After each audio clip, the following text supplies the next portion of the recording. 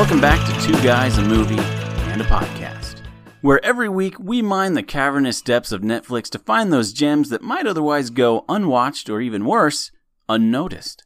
My name's Tyler. You can call me T. I don't really care one way or another. And I'm Malcolm. You can call me Mac or the other guy. Doesn't matter. This week we are talking about Kodachrome. This is a Netflix original. It's 1 hour, 45 minutes. It has an IMDb score of 6.8, a Metacritic score of 57, stars Ed Harris, Jason Sudeikis, Elizabeth Olsen, and the guy from the Allstate commercials. I'm sorry I didn't look up his name, but he's in there briefly, so there's that. The Netflix synopsis is as follows. A record company exec joins his estranged dad, a famous photographer who's dying, on a road trip to the last lab still developing Kodachrome film. I gotta say, this is my pick. This is my first pick after the infamous Bird Box, the very unfortunate Pottersville. And I feel like I'm maybe I haven't redeemed myself yet, but I think I may be on the way. We're moving on up for sure. Moving on up. Okay. You know what? I've been talking enough. You know what? This movie's gonna get kind of sad, so let's go ahead and start with this. Mac, knock knock. Who's there? Alpaca. Alpaca who? Alpaca lunch. What do you want to eat? I don't know what to say. Yeah, fair enough. It was good. Okay, I just wanted you to know this isn't. We're not completely humorous. I don't know what was more sad,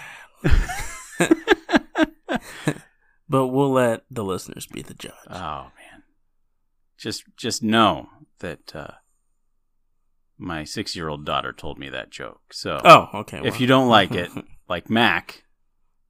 You're probably a horrible person. I mean, if she she told me, I would laugh. Too late. But you're already a terrible person. You might as well just keep your spaghetti separate from your sauce from here on out. Let's not get into that. All right, let's move on. Let's move onward. Mac, what are your thoughts on Kodachrome? I enjoyed it a lot. I really did like it. It gave me the same vibe as The Fundamentals of Caring, but it, for one, had less penis jokes. There was a lot more drama to it. And, I mean, honestly, the cast was great. Ed Harris and Jason Sudeikis, correct? That's yes. His name? And Elizabeth Olsen. She's not unloading clips in this movie. But I'm going to give it an 8, and that's why I put it higher than Fundamentals of Caring, because it is a lot more serious and definitely tugged on the heartstrings. So I loved this movie so much. Oh man, I loved just about everything about this movie. Mac the last episode with Fundamentals of Caring, he kind of had a little bit of a bias because he's a caregiver, which is super awesome. That's certainly not work I could do. This week, we're hitting the road with something that's a little more closer to my heart. I am a photographer of sorts, I guess. People call me a photographer. I take a lot of pictures. I have a camera. You do a very good job. I guess do a good job. I guess I'm kind of a photographer. I like your pictures. I'm not like a professional photographer. We're not going to get into the semantics of what a photographer is or isn't. But anyways, now certainly I can't relate to 90% of this story. I don't have an estranged relationship with my father. My dad's like one of my best friends. He's one of the coolest guys I know. So there's really nothing relatable as far as that goes. Or the situation. I've never driven my sick father across the country with his nurse either. So there's that. But there is some stuff towards the end that really got me. That I could really actually relate to, and I'm not gonna lie. The time this movie ended, I was crying. I was crying at this movie. It made me sad, but in a good way. And we're gonna keep you sad in a good way. I hope you guys have tissues. It is.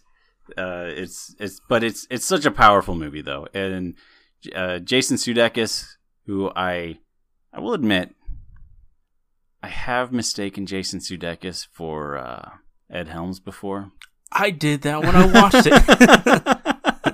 I was like, is this the guy from The Hangover? No, that's not him. I just... And even when I was watching this, I was kind of like, was he the guy? There's a movie, I don't know if it's still on Netflix, but it used to be, called Jeff Who Lives at Home. And it had the guy from How I Met Your Mother, Jason Segel. And I was like, I think Jason Sudeikis was in Jeff Who Lives at Home. But then I came to the conclusion that no, it was not. It was actually Ed Helms. It's kind of like the Gary Oldman epidemic we had. Yeah. Yeah, that was shameful, but See Pottersville episode. or not. Yeah, if I'm gonna make a mistake that bad, it's best that it happens in Pottersville, where mistakes are made. But anyways, yeah, I love the cast. I had a little bit of issues with the writing. We'll get to that too in time. But I love the cast. Ed Harris, I haven't seen a lot of Ed Harris things, but when I see him, I like him. And Elizabeth Olsen, she may not always be in the most quality of films, Godzilla, or whoa. We can argue about that some other time, but you can't just say that and then move it to another time. Godzilla was a bad movie. It was a bad movie. You got a 2-hour movie about giant monsters fighting. I think maybe even 2+ hour movie of giant monsters fighting, and you see the title monster for like a grand total of 10 minutes. No, that's not a good movie. You see the enemy monster more. The enemy monster. Not even the title monster. The nameless weird thing monster. Like twice as long as you see the title monster. And you know what? There's a whole different it's a whole discussion for a whole nother day. I could complain about Godzilla for hours, but that's not why you're here today. You're here to listen to us talk about Kodachrome, a good movie. I think I've seen. So yeah, we were discussing this the other day. I've only seen Ed Harris in A Beautiful Mind with Russell Crowe, but I think that's it. Did you see? I don't remember. Did you see A History of Violence? Oh yes, with Viggo Mortensen. Yes, I saw that too. Yeah, he was in History of Violence. He was a pretty gnarly dude in History of Violence. If you haven't seen it, go watch it. It's an okay movie. But anyways, again, digress. Ed Harris, he never fails to impress me. Elizabeth Olsen was awesome, and I gotta say, I got a pretty big crush on Elizabeth Olsen. I do. I'm not gonna lie. You know, my wife can want to watch Aquaman for Jason Momoa or anything with The Rock for The Rock in it. I think Jason Momoa didn't even look like that way back in the day. There's a movie gem out there called Johnson Family Vacation. It has comedian Cedric the Entertainer. Oh, I'm out already. And there's a scene where they go to this casino and you see a young Jason Momoa with no muscles, no abs. So I just wanted to rain on that parade real quick. Okay, fair enough. I guess. It's because I don't look as good as him. But to be fair, many of the Marvel heroes are the same way. Did you ever see Chris Pratt in his fat days in Parks and Rec? Yes. I mean, he was a far cry from Star-Lord. That's true. Or the dinosaur chaser that he is. Let's not get into that one either. Anyways, I love this cast, and I think we've gone on long enough before we get to the spoilers. I'm gonna throw down my rating for this. I am giving it a 10. I throw down a 10 because I watched it and it was a 9, but then I watched the ending like a second time, and it made me choke up, even though I had seen it like just 12 hours before that. So T got the ending he wanted. It was the ending I wanted. It was, and we'll get to that in time. But anyways, it was a 9. It stayed a 9 for a good while, and ultimately I've got to give it a 10. But this is our first 10 of the show, huh? No, I gave a 10 to Perfect Day as well. Oh. Yeah. See how much Mac listens to me. Well. All right. Anyways, I give it a 10. That being said, though, if somebody said, "Hey Tyler, what's a good road trip movie on Netflix?" I'd probably point them to Fundamentals of Caring. I think Fundamentals of Caring is easier to digest than Kodachrome. Kodachrome's a pretty deep movie. Yeah. And Fundamentals of Caring is like Kodachrome is like if you really want to think about your road movie. Not that it's a super complex story, but like I said, I think Fundamentals is easier to digest. Well, and I think that's what makes Kodachrome so good, is that it's not that it is very deep. Like I said, it's very dramatic in a good way. I mean, not in a sappy way or anything like that. So yeah, it's pretty humorless. There's maybe 5 points maybe where you might chuckle, right? And you're gonna get it's a small chuckle. But for the most part, if you're looking for a fun way to spend your afternoon, you're probably gonna want to go to Fundamentals. If you're looking for, and there's such a big difference between the two movies. I mean, it's the only similarity really is that they're both road trip movies. But I mean, they're excellent to be paired for a themed week like this. But Fundamentals is really a buddy movie. It's a buddy comedy. Yeah. And Kodachrome it's more of a family drama. It's like watching Modern Family as opposed to watching This Is Us. That's actually a very good comparison. I would have never thought of that, but that was great. I do what I can. I applaud that. Good. Maybe I'll still pack you a lunch then. Stop. Oh, anyways. So, there you have it. Matt gave it a 8, right? Yes. All right. We got an 8 and we got a 10. We're going to be right back with the full spoilers, so I highly recommend going and watching this if you at all like a good drama. And when you come back, we'll be right here with a box of tissues to help soothe your tears. Yes.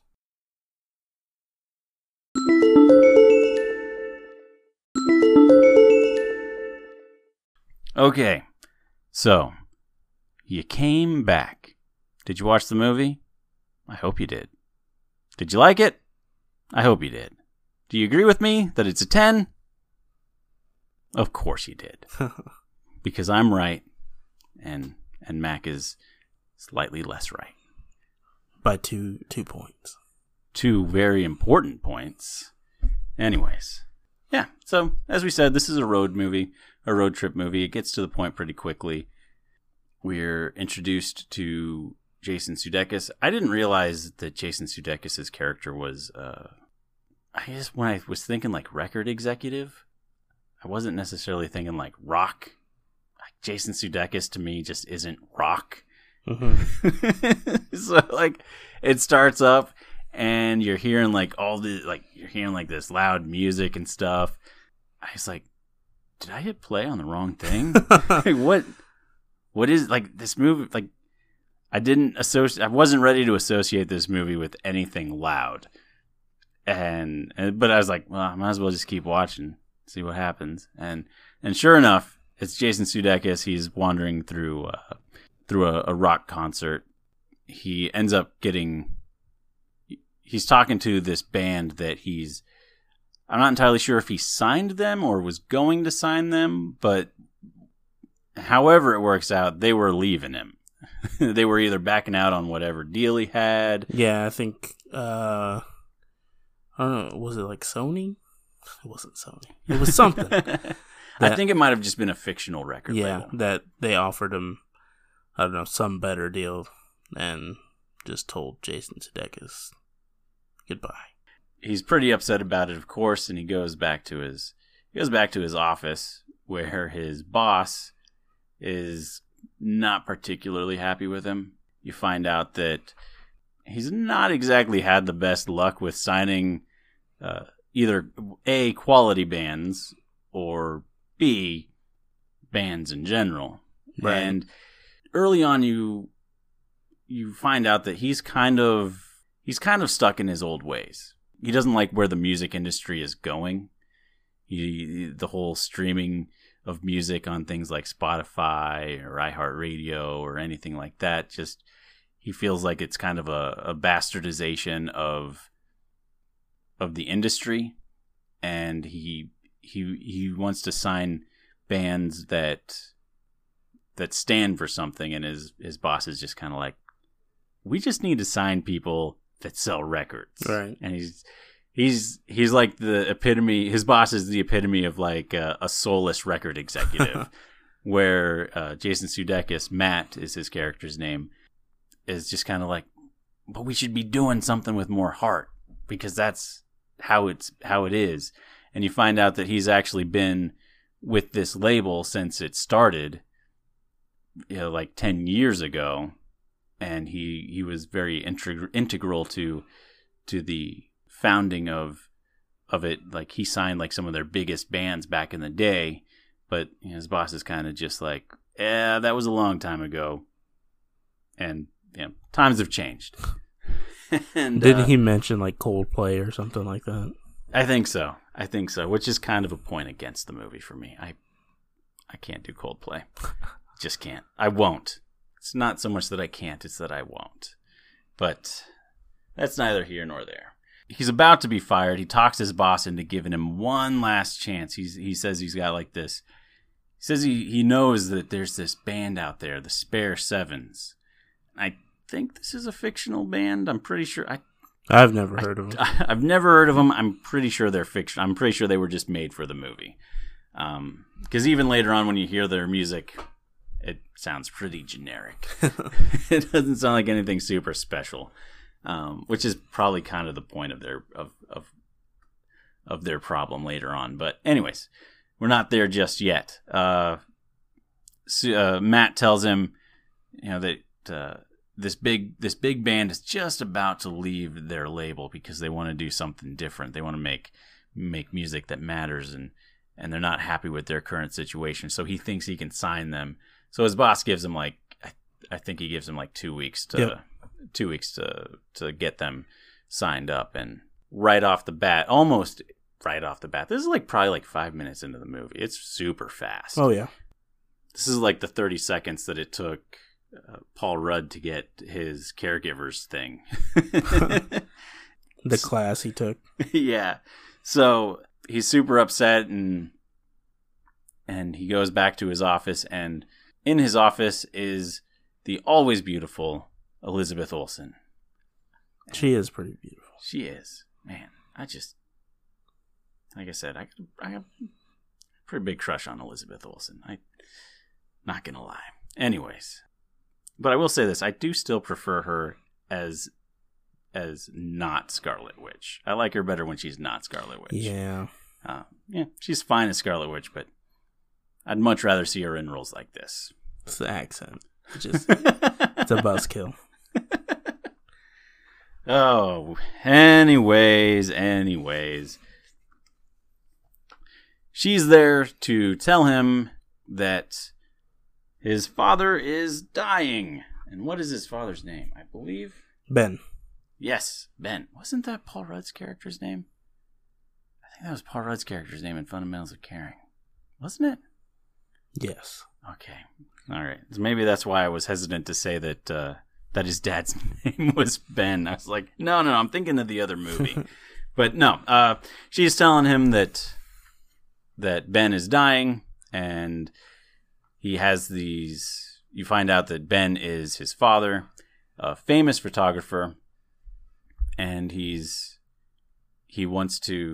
these old rolls of Kodachrome film that he wants to get developed for one final show, because he, like we said, he's dying. He doesn't have a lot of time left on him. And you find out pretty quickly that Matt has little to no interest in doing anything whatsoever for his dad. He doesn't like him. He feels like he was overlooked as a child. He was gone for so many life events. He feels like he always took a back seat to his father's career.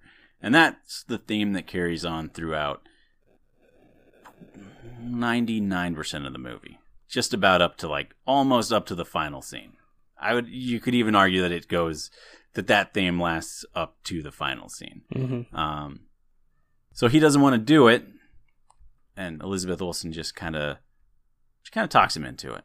And I gotta say, if she wanted me to do something, I'd probably do it too. Anyways, my wife listens to this. I'm in trouble. Yeah, I'm trying not to say anything. Oh, like I said, she can have a crush on The Rock or Jason Momoa. That's fine. Anyways, so eventually he agrees to, at the very least, go to Ben's house and sit down and have dinner with him and have a discussion with him about this trip to Kansas for the final rules of film. I can't remember exactly where their road trip starts, though, to be perfectly honest with you. I don't know where. I don't know if they were in New York or maybe Chicago. Or maybe even L.A. I think they were in L.A. Yeah, L.A. seems like it's probably more accurate for a music promote or a record label. I guess either way, they have to go through... Yeah. Either way, there's a long ways to go before they get to Kansas. Regardless of what coast you're on, Kansas is probably about the same distance regardless. Yeah. So he goes and he sees his dad, and as soon as we're introduced to Ed Harris, you kind of find you get the immediate feeling that he's kind of a jerk. And maybe you could make the argument that he's not a jerk. It's kind of like when you meet somebody and they say, "You got to excuse me, I'm kind of an asshole." Right. And it's like, no, I don't have to excuse you for that. When a woman says it's like, "I'm just a bitch. That's how I am." It's like that was the greatest impression I could have ever heard in my life. But it's like that, and you're like, no, that is not just how you just because you say that doesn't give you the right to be that. It doesn't mean that I have to like you. And anyways, you kind of find out that Ed Harris, Ben, kind of a jerk. He's really straightforward. He's the kind of guy that just says what's on his mind. And he has no filter. And he's the kind of guy that I just want to punch in the face. Cancer or not. That was the line I was looking for. I was like, does he have cancer when you punch him or not? He's just... maybe if he was a jerk because of the cancer. Well, that's the vibe I got. But Matt makes it pretty clear that it's not the cancer that makes him a jerk. I think at one point they're having a conversation. He says something like, "Well, you were a prick before you had cancer, so what are we doing here?" And Ed Harris is just kind of the guy like, "Well, that's just how I am." And man, as much as he is a character type that I hate, I really did enjoy it when he was on screen. He was really good. He plays a good dying man. So anyways, they're sitting there. You're introduced also to Ben's manager, who is the Allstate guy. I don't know his name. He's just the Allstate guy. I apologize. He's the Allstate guy. I think he was the president in 24. Ben was in good hands. Ben was in good... Yes, he was in good hands. And his manager, he kind of comes and goes from the whole thing. He doesn't like show up only when it's... Well, I guess he does kind of show up only when it's convenient. But not quite to the degree that Peaches shows up in Fundamentals of Caring. He's got a little bit more to the story than being just pregnant, than just being convenient. Him and Elizabeth Olsen's character Zoe, the two of them are kind of caught in the middle of this kind of. It's not really a fight, but they're really kind of sniping at each other. It seems like it's very tense, and these two are just stuck in the middle of it, really trying hard to just moderate it. Zoe kind of, like, it's kind of hard to gauge at this point whether she's going to, like, she tends to side with whoever's right. She doesn't side with Ben when Ben is wrong, even though she's his nurse. But she doesn't side with Matt whenever Matt is wrong, even though Ben's a freaking jerk. Right. She's a really good moral compass to the whole thing, and she adds a lot of balance to the story. And Ben's manager, how can you not like him? I mean, sometimes I just want to watch an Allstate commercial, just so I feel like I am in good hands. Maybe you should word it differently. But anyways, this dinner does not end well. It ends with Ben leaving very angry, very upset. I think it's even at this point that you find out his history with his mom and his history with his dad. You get little pieces here and there as the film goes on, and eventually you get like a much fuller picture. But up to this point, at this point you just get like a little bit, but you do find out that his dad was gone a lot. He slept around a lot. He was just kind of a bad person. I think it's at this point where Ben says something like, "Your mother forgave me," and Matt says, "Yeah, well, she died alone." Yeah. And so will you. He says that when you die, nobody's going to care about you, or no one's going to care except for maybe these two people, and you pay them. So really, where does that leave you? And later on, that comes back around when he realizes just how much of an impact on the world, at least the photography world, that his father had. His anger seems to kind of cloud his understanding of his dad's fame or notoriety. Yeah.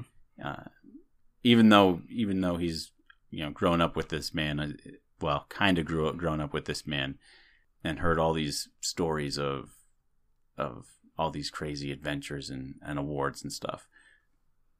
But anyways, it ends with Sudeikis leaving, very upset, and saying that he's not going to take his dad. He's not going to take Ben to Kansas. He doesn't care what's on the pit. He doesn't care what's on the rolls of film. He doesn't care what happens to his dad. He's just done with him. So he goes back and he gets a call from Allstate. His manager, Ben's manager. That's just that's his name, is Allstate. He gets a call from Ben's manager. His manager tells him, you go on this trip, I can get you a sit-down meeting with the Spare Sevens, that band that you need to save your job, which I feel is kind of convenient. Coincidentally. It's like, okay, well, I guess you got to get him into the car somehow, and you need a reason, so that's as good as any reason. Even then, he kind of begrudgingly, he's like, yeah, I'll do it. I don't want to do it, but I'll do it. And then really, it is the very next shot, I think, that he's sitting out in front of his house or apartment, whatever. Ben and Zoe show up in their car, and they're ready to hit the road. I feel like it gets to the point. I feel like they hit the road faster, and maybe they do, maybe they don't. Maybe it's just the way it feels to me.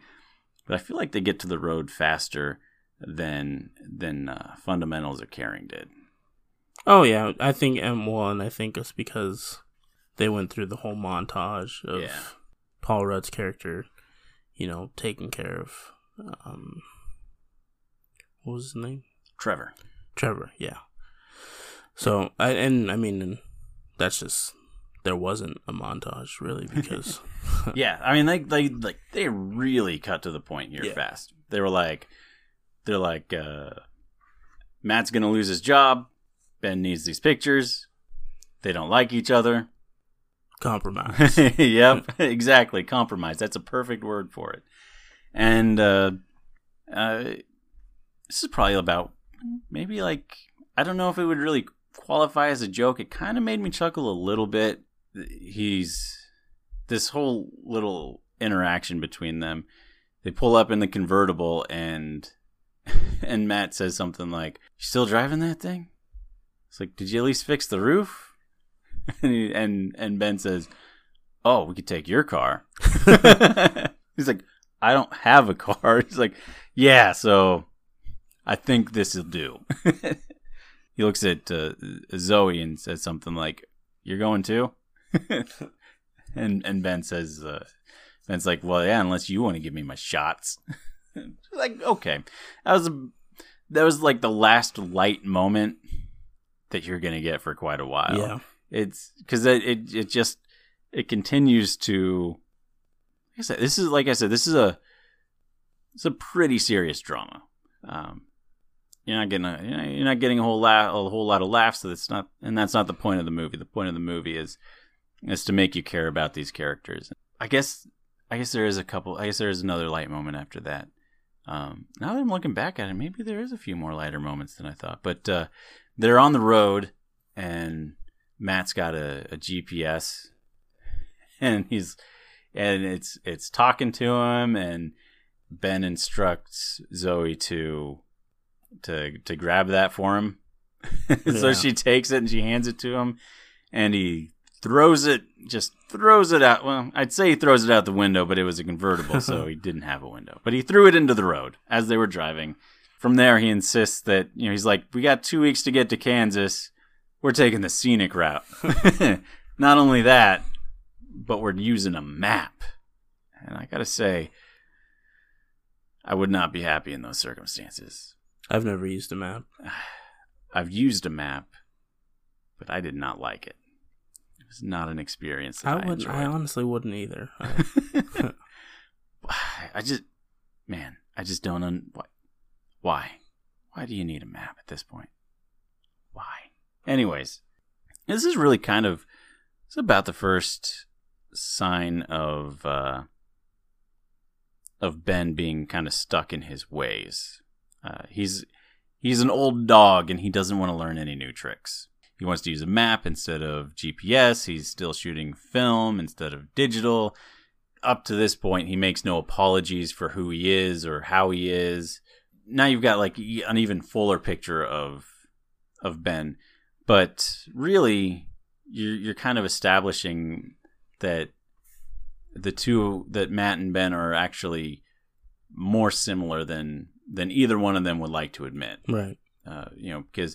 Because Matt, while he's significantly younger, of course, he's kind of stuck in his ways as far as the music industry goes, And later on, you find out that he still likes records, and he wants music that has heart to it.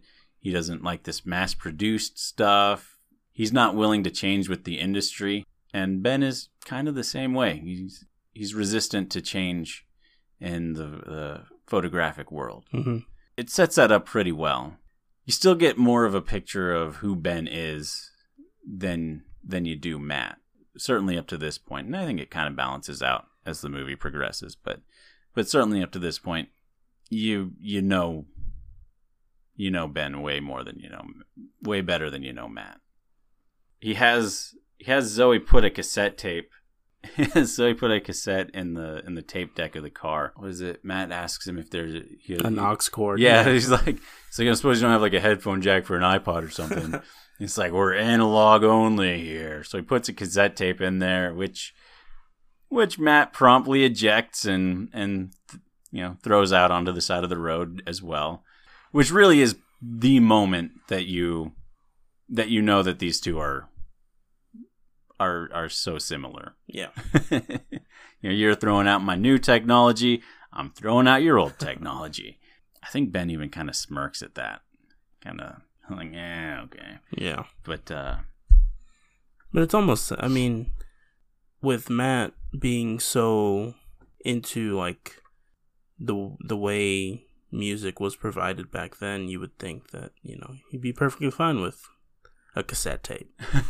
He has records, he has, CDs, and so that kind of was a little odd, but true enough. You'd think, well, maybe he just, I know a lot of people that like, they're all for records, even to this day. They're fine with CDs, but they absolutely hate cassette tapes. Absolutely hate them. If you want to listen to a specific song, you got to rewind and then fast forward. And I'm old enough that I had a lot of cassettes when I was a kid. I used to make, believe it or not, mixtapes. A lot. In Mac's day, that would be a burnable CD. I burned a lot of CDs. I did. In the youth of today's day, that would be a playlist. But anyways, I used to have mixtapes that would play on loop in my car, and I'd be like, okay, at this part of the song on this side, if I flip it over, it'll start this other song that I like on the other side. But anyways, I digress. I'm really not ancient. I'm really not. I'm only 34. Gonna be 35 in a couple weeks, but. And I'm only 21. I just want to throw that out there. You are young. But I'm not ancient yet. Anyway, after this, they get to their first stop, and it's a hotel. This is the problem with a lot. I haven't seen a whole lot of road trip movies, but this is the problem that I have with a lot of movies like this is it's such a pattern. It's drive, stop. Yeah. Drive, stop. Drive, stop. And it's so easy to just kind of forget what comes next or what happened, because it's all so similar. Like all the hotels that they stay in kind of have a very similar look to them, and they do. They do have some freedom here to move all the characters around in the car. Sometimes Ben's up front, sometimes Matt's driving, sometimes Zoe's driving. It's like the intro to That 70s Show. Let's not talk about That 70s Show. Did you like That 70s Show? Honestly, I didn't watch it. Oh, but you know the intro, though. Well, yeah, because that's a catchy intro. Okay. We'll leave it at that. The show itself, I can't say is, anything amazing because I don't watch it or didn't watch it. Never liked the 70s. The 70s, and we've established I don't like the 80s either. 70s and 80s. You know what? I don't like the 60s either. 60s, 70s, 80s. 3 decades that don't need to exist, in my opinion. Can't say I remember anyone. Well, I don't remember any of them either. But I've seen movies from the 60s, 70s, and 80s, and I'm not a fan. I'm just not a fan. Like, just not me. No. So anyways, I watched episodes of 70s show. Didn't like it, but it's not why we're here. Let's talk about Ian McShane and how he would replace Gary Oldman in The Matrix. Again, see Pottersville episode. So anyways, they get to the first hotel, and this is really where I started to kind of take issue with the movie. It was a 9. Like, this is part of the reason I started at I probably started at like a 5.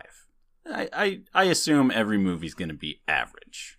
For the most part, I assume when I start it, I'm gonna start you off at 5, and then you either build up or you build down. I start movies at a 9.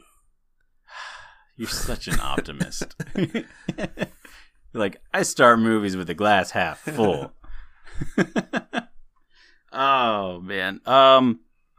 Anyways, by this point it had gotten itself up to a 9, and then it stayed steady at a 9 because it was really right here that, and I thought it was just going to be an Elizabeth Olsen thing, or maybe even just this moment in the movie thing, but Matt and Zoe Ben and Zoe are saying that they're going to go get something to eat. Matt's kind of a jerk and says, nah, I'm not going to go eat. I'm just going to go work out and call it a day. And Zoe confronts him and really just analyzes him. She's like, oh, you're just scared to open up to your dad. You need to stop being scared. And I felt like the dialogue was kind of hand-holdy. I don't know if it was necessary. It was fine. And it was well acted. It was smartly written, I guess. But I just kind of felt it was like a little bit on the hand-holdy side. Because then throughout the rest of the movie, you get more of these little moments where the characters are sort of analyzing each other. And they're not like doing it. I mean, you go back to As Above, So Below, where all the characters were kind of explaining why they were scared of something, or explaining why this thing was important. Mm-hmm. It's kind of like that to me here, where you've got these characters. Just let me take in the movie. You don't have to explain it to me. Just let me take it in. You can replace all the hand-holdy dialogue with other dialogue that's just as meaningful, just as impactful, or at the very least, disguise it a little bit better. Make it a little more subtle. And anyways, that's my biggest issue with the movie is they all seem like they're psychiatrists or psychologists. Like, they all seem to have a psychiatric degree. And they all seem to know exactly how to judge each other and analyze each other and know exactly what they're feeling and thinking. And it just really kind of bothered me. They're profiling each other. Yeah, they're all profilers. So that kind of bothered me a little bit, but I got over it eventually. Matt does go and work out, and I feel like maybe it's just me. He goes and works out. He comes back up, and he's like looking through the window of his dad's room, and he sees him playing cards with Zoe, and they're laughing and having this good time. I was under the impression when I saw that he was working out while they were eating supper, while they were at a diner somewhere. And I was like, oh, he's coming back up all this time later, and there they are in for the night. But no. They go out to a diner, like, right after that. He ends up going out to eat with them. And it was, like, the order of operations, to me, was just a little bit weird. It's like, what were they doing when he was doing his exercising? Were they just waiting for him to come up and see them playing cards? Again, you can argue with me about how petty I am for silly things like that, but it bothered me just a little bit. Not quite as much as the analysis of the characters, but it did bother me a little bit. They go to the diner, and this is really where you get like the first hint of Zoe's background. They're talking about exes and problems with marriages, problems with people in general. Matt and Ben get into this argument of like infidelity or something. I don't remember the exact specifics of it, but Zoe chimes in and Ben says something like, well, you know better than you should know better than anybody about what it's like to be in a relationship when that's happened or something or other. And he's kind of needling her a little bit, and she's not digging it. And Matt kind of steps it up, and she's like, just stop. just freaking stop it already. So you get a little bit of Elizabeth Olsen. You know she was married. You know her marriage fell apart. And you know that it had something to do with infidelity. It doesn't really go any further into depth than that. Yeah, and we get a little bit more of that later on too. Yeah. Just like the flashback scene in Fundamentals of Caring.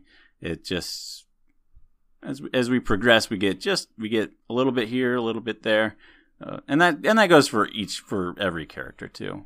It seems like every conversation, regardless of who's involved, whether it's Ben is part of it, or it's just Matt is part of it, or it's just Zoe is part of it, a lot of conversations end very poorly in this movie. Right, yeah. It always seems to end with somebody being very angry or very upset. And I didn't notice that until I just started talking about it. But like I've been thinking about this all week. And I just now noticed that all their conversations end. Like, maybe they should just all stop talking to each other because they just seem to make each other angry. And even here in the diner, you get Ben. Ben's telling a story about taking pictures for like the Clinton campaign or something. The best campaign, of course. Yeah. Yeah. And I think that's actually how the infidelity thing starts because they're talking about Bill Clinton. Matt says something like, I can't remember what he says, but he kind of shrugs off like, yeah, you just keep telling your stories about your fancy people. Yeah. And Ben pulls out his analyzing cap. He's like, see that? That's just jealousy. He's just jealous that I'm famous and he's not, that I've had an impact and blah, blah, blah, blah. It's like, look, I'm not the smartest guy in the world. Maybe I wouldn't have figured out it was jealousy. Maybe I would have. But I would have liked the opportunity to try to figure it out. Ed Harris is very conceited in this movie. If you haven't figured it out already. Very much so. Very much so. He is kind of humbled by the end, though. By the time it comes around to ending, he's kind of a little bit humbled. But we'll get there in time as well. So, done coughing? Yes. Good. It needed to happen. After this, they get back on the road yet again, and you get a little bit of a montage here. You see the Matt's kind of warming up to Ben just a little bit. He's kind of coming around, still kind of begrudgingly. You get this moment between Matt and Zoe where he's telling the story about one of the few times that his mom seemed truly happy. He tells this story about how they were on vacation and he saw all these deer crossing signs, and he asked his mom how the deer know that that's where they can cross.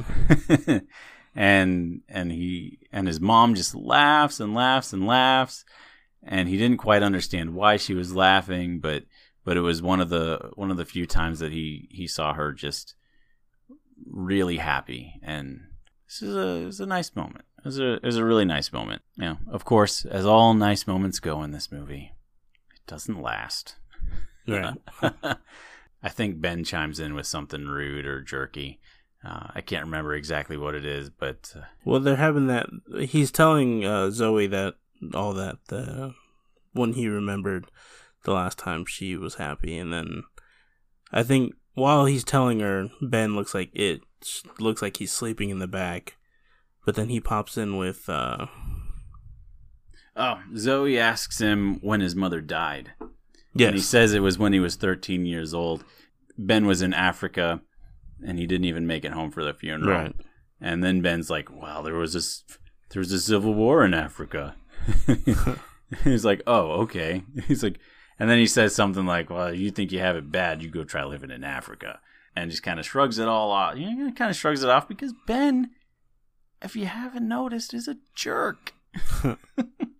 Again, up to this point, he's made zero apologies for who he is or anything he's ever done. But yeah, he kind of puts a he kind of dampens the mood, the situation there, and brings us right back down. Then he suggests, maybe we should go see my brother Dean. He's like an hour out of the way. We'll go stop. We'll say hi to him. Matt doesn't really want to do this. Yeah, Matt's like, but he hates you. He says something like, he doesn't hate me, just pissed off at me. I don't really say why he's pissed off at him. Yeah, they don't give a reason. You just know that I guess you probably don't really need a reason. At this point, you know that Ben's been as such a jerk that you almost don't even need a reason. Yeah, it's just he's Ben, so everyone's just angry at him because he's Ben.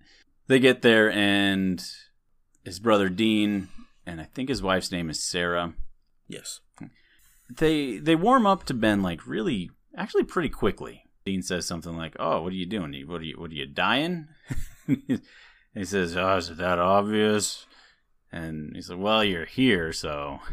And of course we're met, and I don't know the actors' names for Dean and Sarah, so you can go check IMDb if you're that interested. Well, Dean was in The People vs. OJ, which was one of my favorite TV series.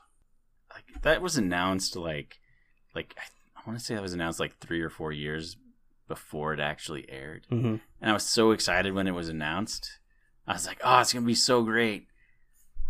And then when it actually came to air, I was like, yeah, I'll watch it some other time. And I've yet to watch it to this day. It's amazing. I would watch it if Netflix would let me download it and put it on my phone, but it's not downloadable through Netflix's app, as many things are. That all that came out at once. There was The People vs. OJ, and then OJ Made in America. I did watch OJ Made in America. I loved it. That was such a good movie. It was so good. I watched OJ because it was in my Oscars list that year. It was an ESPN documentary that somehow managed to get an Oscar nomination. I don't know how that happens, but it was awesome. It happened because it was OJ Simpson. It was awesome. I believe it even won that year, and rightly so. Like a 10-hour documentary about it. Anyways, doesn't matter. I didn't watch the OJ thing. Apparently, Dean was in it. Was it a big role? Yeah, he was. He wasn't in the whole. Well, yeah, he was in the whole show entirely. He was the, I guess, the head of the law firm. Okay. He was the big boss. So. Okay. All right. Now that we've got that cleared up, let's get back to the story. I hated his mustache in this movie, though. Talk about something that really just pissed me off. I didn't even notice his mustache. Wait, was it like a handlebar thing? Yeah, like he looked like Yosemite Sam. I'm impressed. I am impressed. That I know it. That you know who Yosemite Sam is. Give me some credit. Oh, okay. Yeah, I didn't even notice his handlebar mustache until you just said that, but I didn't think it was offensive. I just thought he looked like a regular dude. But anyways, they get taken in pretty quickly. Sarah comes out, and she immediately mistakes Zoe for Matt's girlfriend. They immediately shoot her down, like, no. She's my dad's nurse. And she's like, oh, but your auras are conjoined. And I guess it's kind of a lighter moment, too, where Matt's like, It's like, this is my Aunt Sarah. She sees auras. Well, and right before they get there, Matt tells Zoe that he lived with his uncle and aunt for a while. And I don't know, was it after his mom died? I would assume so. Yeah. Okay. Yeah. I guess I missed that. I must have missed that part where he tells her before. Well, maybe I didn't miss it and I just forgot it, but I think I probably just missed it. But certainly later on, that comes back around too, because after they're taken in for the night, Sarah puts Zoe and Matt in his old bedroom, and of course they're like, "No, we're not together," but who cares? Anyways, this leads us to Matt up in his childhood bedroom. He's got like posters of all these rock bands, and he's got records all over the place. He's even got a lava lamp in there, and like you can tell he was a pretty cool, moody kid. If you had a lava lamp, you were pretty cool. I must be awesome. I had two. I had a blue one and a red one. You and me both. I loved my lava lamp. I still have them to this day. But I watched an episode of Mythbusters where they put one on the burner of a stove and it exploded, and it terrified me to this. Now I can't. You would have to put it on the stove though. Like, I know, and I tell myself, statistically, I have had lava lamps on for hours and hours, not explode. But it terrified me. I just always hated how the bulb always went out so easily. And anyways, we digress. We're not doing the lava lamp podcast. Although maybe somebody should. I bet there's more to lava lamps than we give them credit for. I love lamp. That's like, that is one of the few moments of Anchorman that I actually like. Anyways, let's get back to this. This has been recording for an hour and 20 minutes.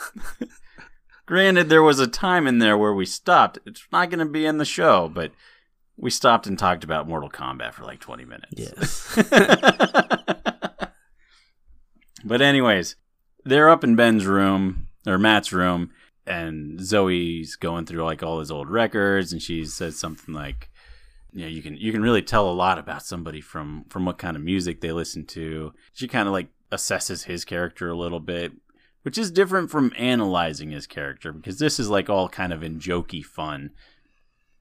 And then she asks him what he would think, or what he assumed she was like at the time, or when she was younger. And he's getting it all wrong. Like, his analysis is his reasoning and his logic is very sound, but he's getting it all wrong, or at least so she says. And he's very upset that she's never heard the band live. Matt, have you heard the band live?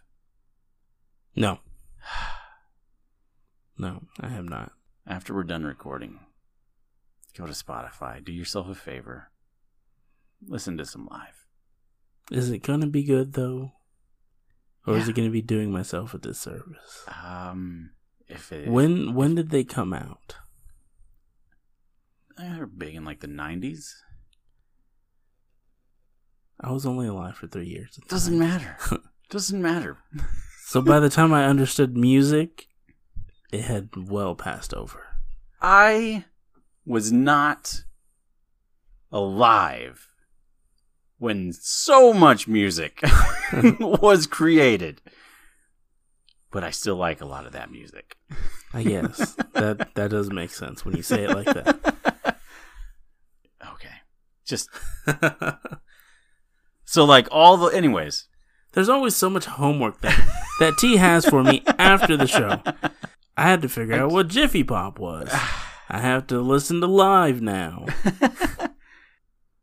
So anyways, now that we've established that half this conversation between Matt and Zoe goes over Mac's head because he doesn't know who they're talking about, Lightning Crashes. Go listen to Lightning Crashes. That's the most important song. And Zoe does sing it later on in the movie. So you've kind of heard it already.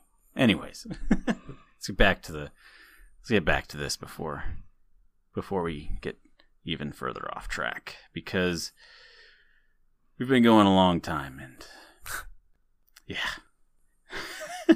So anyways, they're having this conversation. He's Matt's upset that Zoe's never heard live, and then they go down to eat with Aunt Sarah and Uncle Joe. Where the frick Joe came from? Uncle Dean. Pinball Joe. Pinball Joe. Anyways, they go back down for dinner, and yet again the conversation. Actually, this conversation does not end poorly. The next conversation ends poorly, but this conversation, it does have some pretty bad moments in it, but it doesn't end as poorly as others. Ben says, Matt, God, why can't I should just say Jason instead of try to keep track of these names. But anyways, Matt brings up the idea that, do you even remember what's on these rolls of film? What if you go there and you get all these pictures back and they're just garbage? Again, this is a moment of conceit for Ben. He says, I remember every picture I've ever taken. Every picture. And Matt points out that it's like hundreds of thousands of pictures. You remember all of them? He's like, yeah, all of them. Even though he can remember all of the pictures, he cannot remember his son's birthday, which I believe was like February 19th or something. Yeah, when's my birthday? And then there's just a long silence. And Dean chimes in, and he's like, it's February 19th. I think it was the 19th. It doesn't matter. The point is, Dean knows it because Dean was more of a father to Matt than Ben was, because, as we know now, he grew up there. So it doesn't end as bad as many other conversations. Right, yeah. It's unpleasant, but it could have been far worse.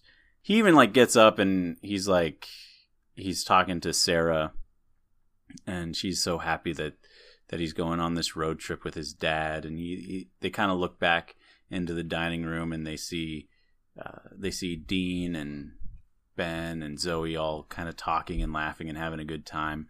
And that's kind of a nice moment. This movie really makes you think about your family. Oh yeah, which is super awesome. I've got a pretty tight knit family myself, so our family, yeah, our family. It's a pretty big one. It is, to say the least. It is. I'm closer to one side. I'm closer to one side than I am the other side, though. Oh yeah, I mean, I think probably normal for everybody. Yeah, I was gonna say that's kind of that kind of goes for everyone. Yeah. Okay, but anyways, we got pretty tight knit families, and this movie really makes you appreciate the family that you have and the moments that you get to spend with them, which I think is a pretty special thing for any movie to do. It's not something you get from a lot of movies. Sarah leaves for whatever reason. Dean comes in, and you get this nice moment between the two of them. Oh, I'm so happy you're here. You should come visit more often. And it really just kind of cements the fact that he is kind of, while he's not his father, it does kind of cement the fact that he really was probably more of a father than Ben was. Yeah. Because you kind of picture, at least at that moment, I pictured Matt, going here for Christmas and spending Christmas with Dean and Sarah more than I see him even sending a Christmas card to Ben. So it's a nice moment right there. And as we progress, he goes back up to his room where Zoe is, because that's where she's sleeping. he another kind of light moment here. He's drunk. I don't think she's drunk. Maybe she's drunk. It's hard to tell. She says she's not drunk, but he tries to put the moves on her, but he ends up falling on the floor instead. They end up having this conversation about, about their marriages and all that kind of stuff, and it's a really nice moment between the two of them. It's nice, but it's small, because just as you're feeling comfortable with the characters yet again, the next scene is Matt. God damn. The longer we go, the harder it gets. That's what she said. Anyways, I wasn't gonna say it. Anyway, in the back of my head, I was like, "No, he didn't just say that." But so immediately, and I'm the 21-year-old. Very shortly after that, anyways, cut to the morning. Ben falls down in the shower, or in the bathroom. It's not really a shower. He falls down in the bathroom, and Zoe goes to help him, and you kind of get this moment of like, because almost up to this point, I did anyways, kind of forgot that she was there for him. Right. But you get this moment where you're like, oh yeah, she is his nurse. She is there to take care of him. That's her job. Yeah. So it's a nice. It's good to remind your audience of why your characters exist. And certainly if that scene wasn't in the movie, it probably would have made her character that much less important. Because at that point she really would just be there. Just there for the sake of conversation, for the sake of learning about Matt and Ben. Mm. This leads into they're eating breakfast, and yet again, a very, very sad, well, not sad, a conversation that ends very poorly. Matt and Ben, who just can't seem to sit in the same room for more than 10 minutes without arguing with each other. Ben makes the comment that Zoe and Matt must be sleeping together. Mm. And they get into this argument, which of course they aren't. Obviously, we've seen that they aren't. But he keeps kind of like pushing it and implying that they did. He says something like, Ben says something to Matt like, "Oh, you always liked your women damaged," or something like that.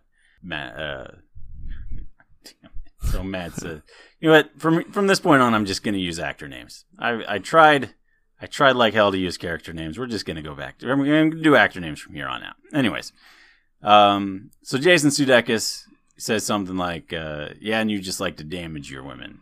And of course, this leads into the revelation that Ben slept with Aunt Sarah. Like, is this why Dean was upset? Because Dean seemed like he didn't know. Right. Like, they make it seem like he didn't know. And I think it had just came out right then and there. I don't think he did know. Okay. So go ahead and note that now Dean has several things to be upset about with Ed Harris. So you just got your brother's forgiveness. Right.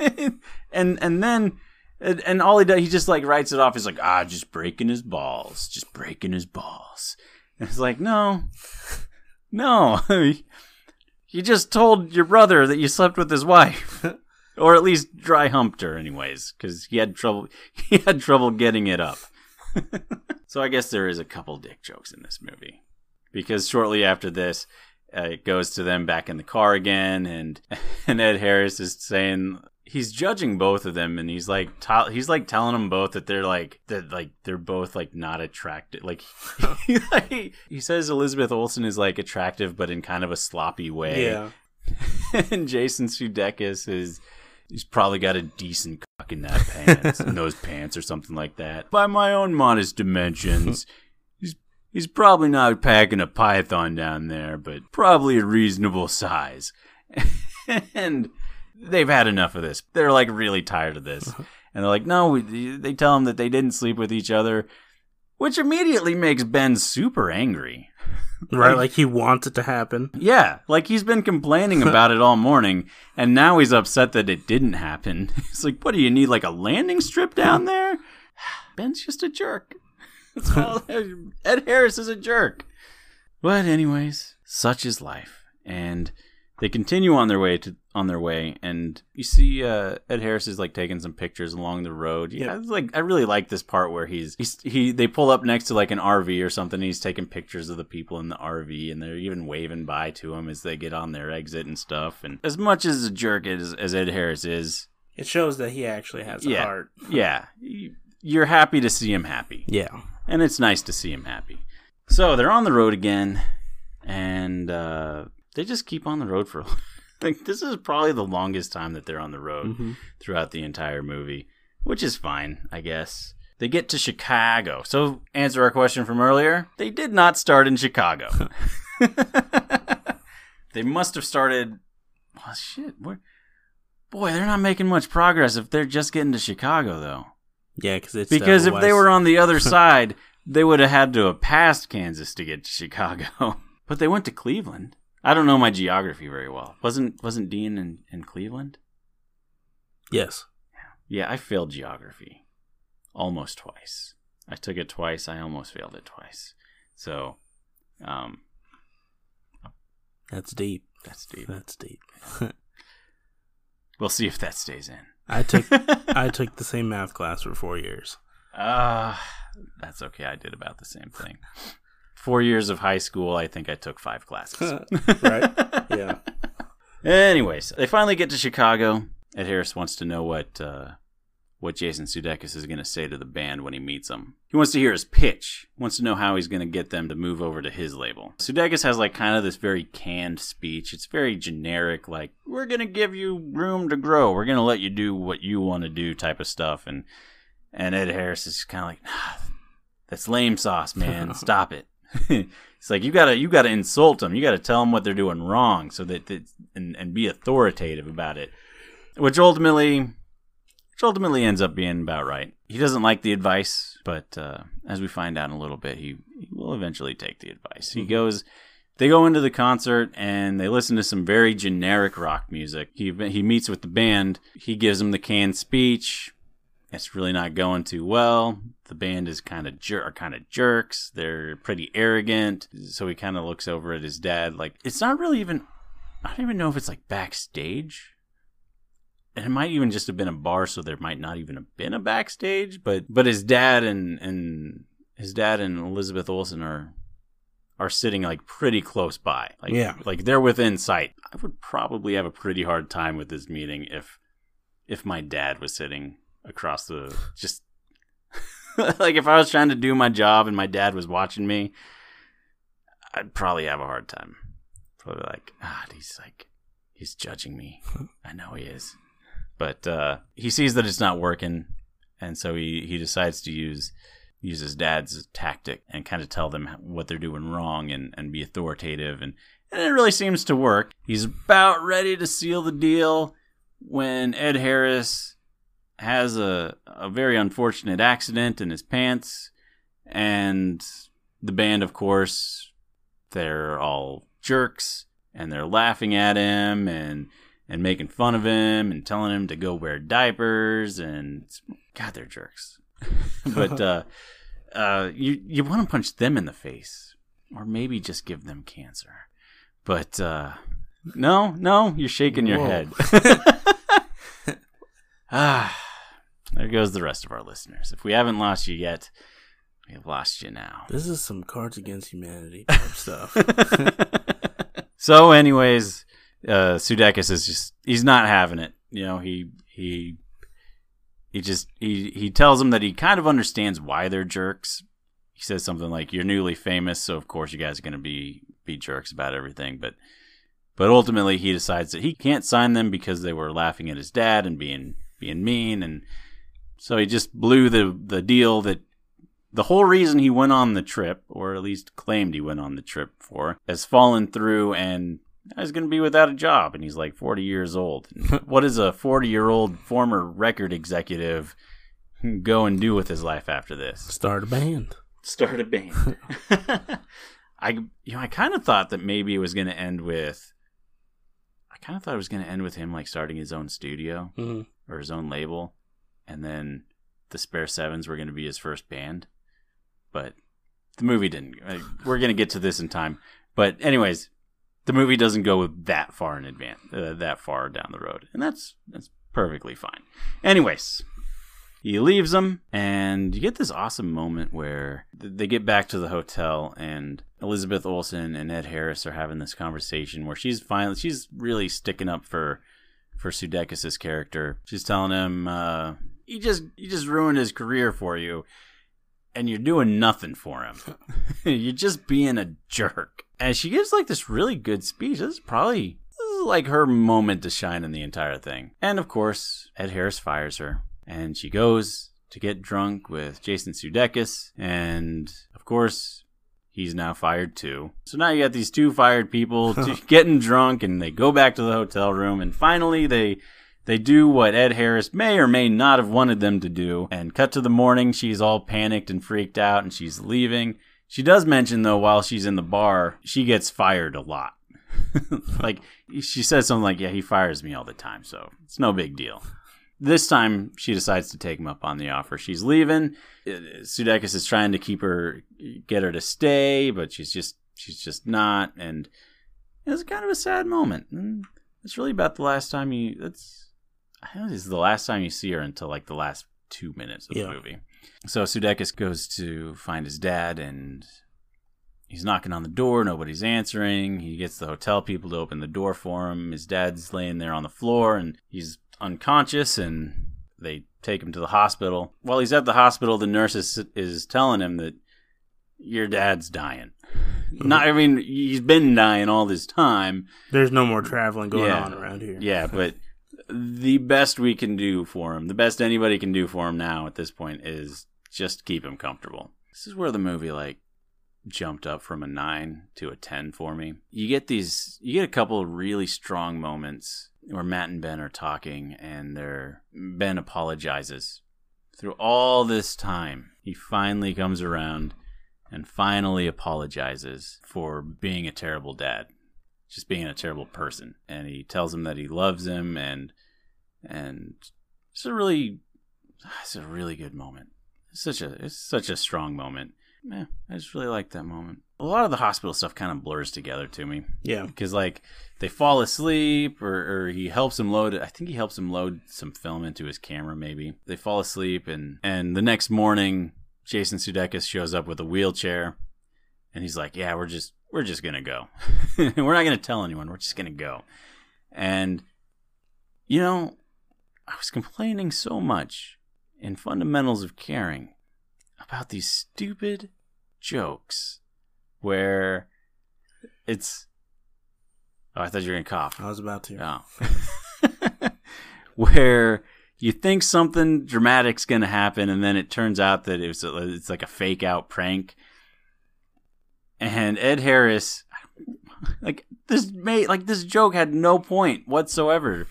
But Ed Harris, he's like, got a tube up my dick. It's like, oh no, what are we gonna do? He's like, oh, don't worry, I'll get it. And he's like pulling it out, and I'm cringing, and then he pulls his hands out of the sheet, and he's like, I'm just messing with you. It's like, why? Why do you need that? Like, why did you have to make such a painful joke? But compared to the one you told me earlier, it was...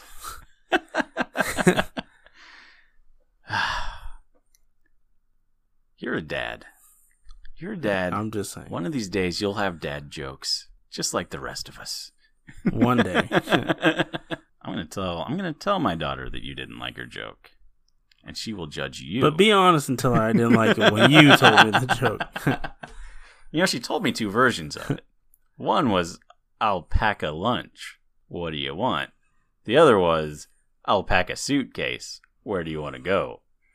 But, God, both of them are gold. All right. Well, I tried. Anyways, he busts him out of the hospital. They road trip all the way to Kansas. Finally, once they're there, they get to the hotel. There's people all over the place.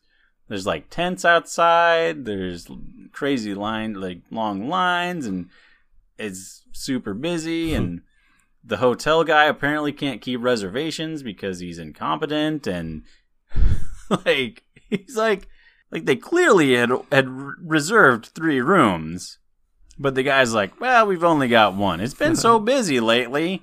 And it's like, you're probably not a big Seinfeld fan. I would say I'm not a Seinfeld fan because I've never seen it. Okay. I'm not going to watch We're it. going to let that go. We're going to let that go. Anyways, there's an episode of Seinfeld where Jerry is trying to rent a car. He's reserved a rental car, and they're telling him that his car is not there. And he's like, but you took the reservation. And they're like, yeah, we have the reservation. He's like, okay, so you guys can take the reservation. You just don't know how to keep the reservation. All you Seinfeld fans out there, you'll appreciate that reference. All 20 of you. All 20 of you. It was like the world's most popular show for a decade. Along with Friends, though? Yeah. And Frasier? Don't hate on Frasier. I'm not hating on Frasier. I'm just saying, like, it's up there. With... Yeah, that was a golden era of television. Golden Girls? Speaking of golden. It's a completely different time. That was like, might even have been 80s. The Golden Girls? Yeah, that might have been 80s. Why does Betty White still look the same? Because she's drinking the blood of innocent virgins. Her and Morgan Freeman. And oh, I like the blood of innocent virgins. And then the penguins marched all through the snow. I would watch March of the Penguins. I've never seen March of the Penguins. I just know that he narrates it. I'd watch it over and over. I once watched Farce of the Penguins. It's not good. It's like it was Bob Saget and Louis Black. It was like stock footage. I think at one point, even in the movie, they call it a stock footage clusterfuck. And I'm gonna censor that word out, but keep our clean rating. But if you ever want to see penguins like making really really horrible jokes, and most of which are sex jokes, Farce of the Penguins will satisfy your urge for penguin sex jokes. That's for sure. Anyways, let's get back to the movie. Where were we? They get to Kansas. We got to Kansas. They get to Kansas. They're at the hotel. We are in the home stretch here. They're at the hotel. They have to share a room. This seems like it bothers them much more than it really should at this point. Mm-hmm. Like, their relationship is pretty good at this point. They shouldn't be too upset about having to share a hotel room. Just my thoughts. You did just save your dad from death. And you did just break him out of both your hearts did just grow like 3 times their size. You shouldn't be upset. Is that a Grinch reference? Are you familiar with the Grinch? Not the Jim Carrey version. Nobody should be familiar with the Jim Carrey version. The cartoon I love. But yes. So you already knew the answer, but you felt the need to ask the question. I feel like that's where we were going. Anyways, they shouldn't be upset about having to stay in the same room. And that's all I'm saying. They finally make it to Dwayne's photo lab or whatever it is, and they get there, and again with the goddamn joke. There's a young woman there who says, "Oh, we're not taking any more. We're not taking any more Kodachrome. We ran out of dye earlier than we thought." And then Dwayne shows up, and he's like, "Oh no, it's okay. I saved some just in case you showed up. Don't fake me out like that. That's not necessary." It's not necessary. Why? I guess maybe it was less of a joke, and maybe it was just more to show how respected Ed Harris's character was. Yeah. So, okay. Now that I'm thinking about it, I can forgive that.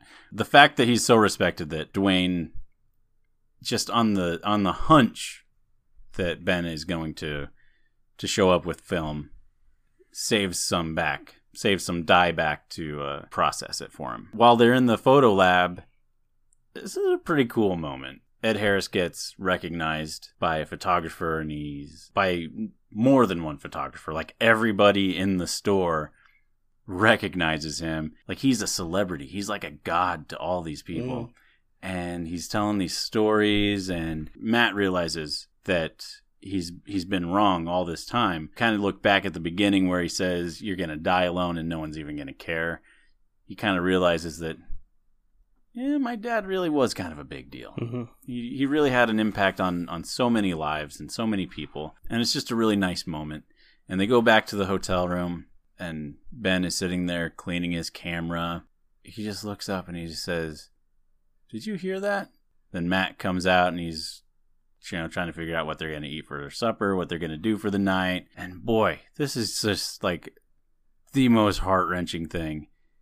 You don't even see, you don't even see Ben at this moment.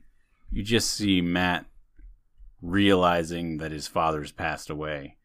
And his face just, it's like the look on his face just, it definitely gets you. It really does. Gosh, it really, really does. And so he calls the coroner or ambulance or whoever you would call in a situation like that. And this part kind of bothered me. They're taking him out. They're taking Ben out and loading him into the coroner's van. And all these photographers are lined up on both sides, and they're holding their cameras up like they're saluting him, and they're flashing their flashes into the air until he gets loaded into the van and taken away. I felt like that was kind of dumb. Not gonna lie. They're remembering him. I get it. I get the symbolism. He died all of an hour ago. They're remembering him. But I just thought that was kind of dumb. Was he that important? I mean, I get it. He was a big deal, but it's not like he was like a soldier. I guess, yeah. I mean, I don't know. I just felt like the saluting thing was kind of a little overdone. Didn't quite sit well with me, but oh well. Matt's getting ready to go home. He's like in the airport or what? I think he's in an airport. I think it's an airport. Yeah. But he's talking to Allstate and and they're making I can't just referring to him as Allstate because he has a name. Well, yeah, we all have names. We're not all in Allstate commercials. So that's great. Anyways, he's talking to Ben's manager. There we go. You know what? I think it's Larry. I think the dude's name is Larry in the movie. Look at that. We've been recording for 2 hours, and I finally remembered Allstate's name is Larry. Pretty sure it's Larry. Yes, it's Larry. So, anyways, he's talking to Larry. Dwayne shows up, and he's got these boxes of slides, and he mentions that aside from a couple roles that he took, Ben's roles are among the very last Kodachrome film roles to ever be processed. And it's kind of cool.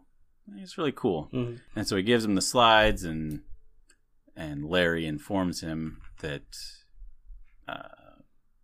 because Matt tries to give the slides to Larry, and Larry's like, no, your dad wanted you to have them. He was very clear on that. So, says, okay. Goes back to his dad's house, which I think is kind of more of a mansion. It's pretty big. I don't know how much a world-renowned photographer makes, but he's living pretty big.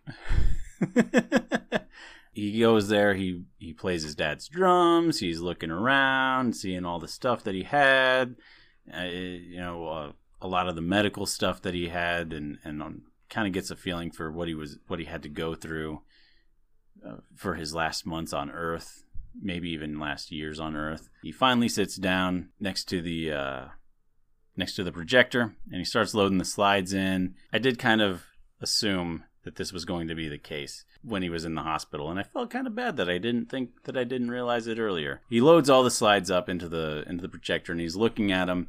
They're all pictures of him like him from his childhood. They're like him and some of them are him and his mom, some of them are just his mom, some of them just him.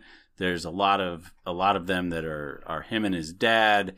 So you get like this feeling, you realize he wasn't really, he kind of always thought his dad was a jerk, But his dad did actually see them, right, for who they were, and this whole time, emphasizing that his dad wasn't there, and then it comes out that, in all honesty, he was there in a way. It's not like he was. He had some record of moments with his son. Yeah, and they were all like very sweet, happy moments too. And man, that made me cry. That did. Like the moment that Ben died kind of choked me up, and then when he was looking at the slides and all the pictures of his childhood, I cried. Like I got a little weepy, I'm not gonna lie. Elizabeth Olsen shows back up, I guess between the hospital and him looking at the slides. You do see him calling her and leaving her voicemails and telling her that he really cares about her, and he doesn't want to give up on her and all this stuff. So she does show back up, and you assume that they live happily ever after. It just kind of ends with them staring at the slides of at the pictures, and it's a very fitting ending. It's a very good ending. I don't know as if I necessarily need to see what happens next with any of the characters, and it was very bittersweet. It was like the epitome of a bittersweet ending. It was sad, but it was still happy at the same time. Well, for one thing we know, Larry went on to do Allstate. Dean became a law firm executive. That's about it. Zoe became a nurse, remained a nurse, and became Scarlet Witch. And saved her child from Godzilla alongside a near silent Aaron Taylor Johnson. And a dead Bryan Cranston. Spoiler alert for Godzilla. Bryan Cranston dies way early. If you're watching it for him, you're stupid. The trailer makes you think it's revolved around him, and yeah, and it really should have. You know what? There are so many problems with that movie. We're not going to get into them now. I might just do like a little mini cast on Godzilla, or someday we should just do like a not on Netflix episode for The Matrix and Godzilla. One movie that we can agree on, and one movie that Mac is horribly wrong on. Okay, so anyways, that is the end of the movie. This one, earlier I was saying that it really struck a chord with me. Not so much the whole taking my sick dad across the country or estranged relationship with family members, but like, my dad's like super important in my life. Mm-hmm. Like, so much of who I am is because of my dad, and like my love of movies, my love of music, maybe not like my musical tastes, but my love of music comes from my dad. Like how I try to be a parent comes from him, and so when he died, like not when my dad died, he's still alive, but when Ben died, boy, that just made me really sad. It makes you think. And then when he's looking at the slides, I've got thousands of pictures just like that, of family members, not just my kids, but like family members, family events. I've probably taken the last pictures of a handful of people, and so like I was like, when he's looking at all those pictures of his childhood, I'm like, man, I have pictures just like that of my kids, and it just really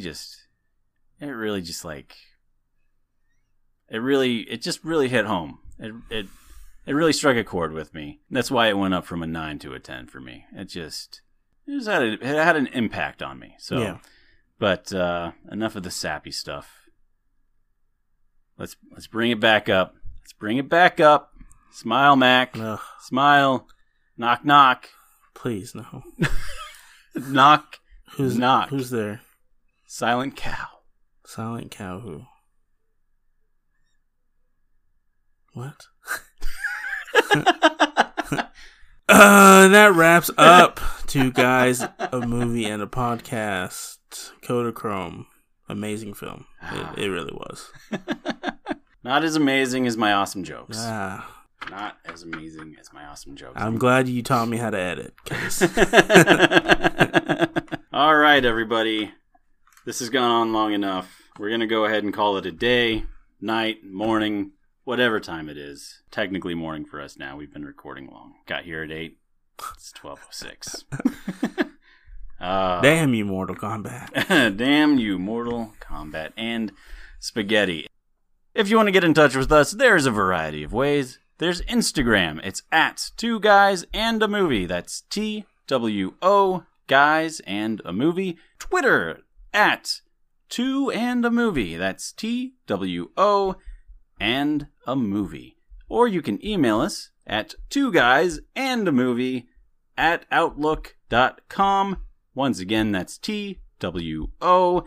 I know they're all different from each other, but you just got to deal with it. And you can always catch us on Anchor first, or just wait for us to show up in your podcatcher of choice at anchor.fm/2guys, and a podcast. And yes, you guessed that right. It's TWO, Guys, a Movie, and a Podcast. Also, if you're using the Anchor app, this is a cool little feature. You can leave us a voice message. Just go to Anchor, install the app, sign up for an account. I know that sounds like a lot, but I think really all you need is a Facebook account and you're golden. It doesn't require much. It's absolutely free. You can find our channel. You can click leave voice message. And if you do leave us a voice message and it's nice and not sweary or trollish, Or 10 pages long, then we will play that message on an upcoming show and give you credit for being the super fan you know you are. That's all for tonight. The Silent Cow says...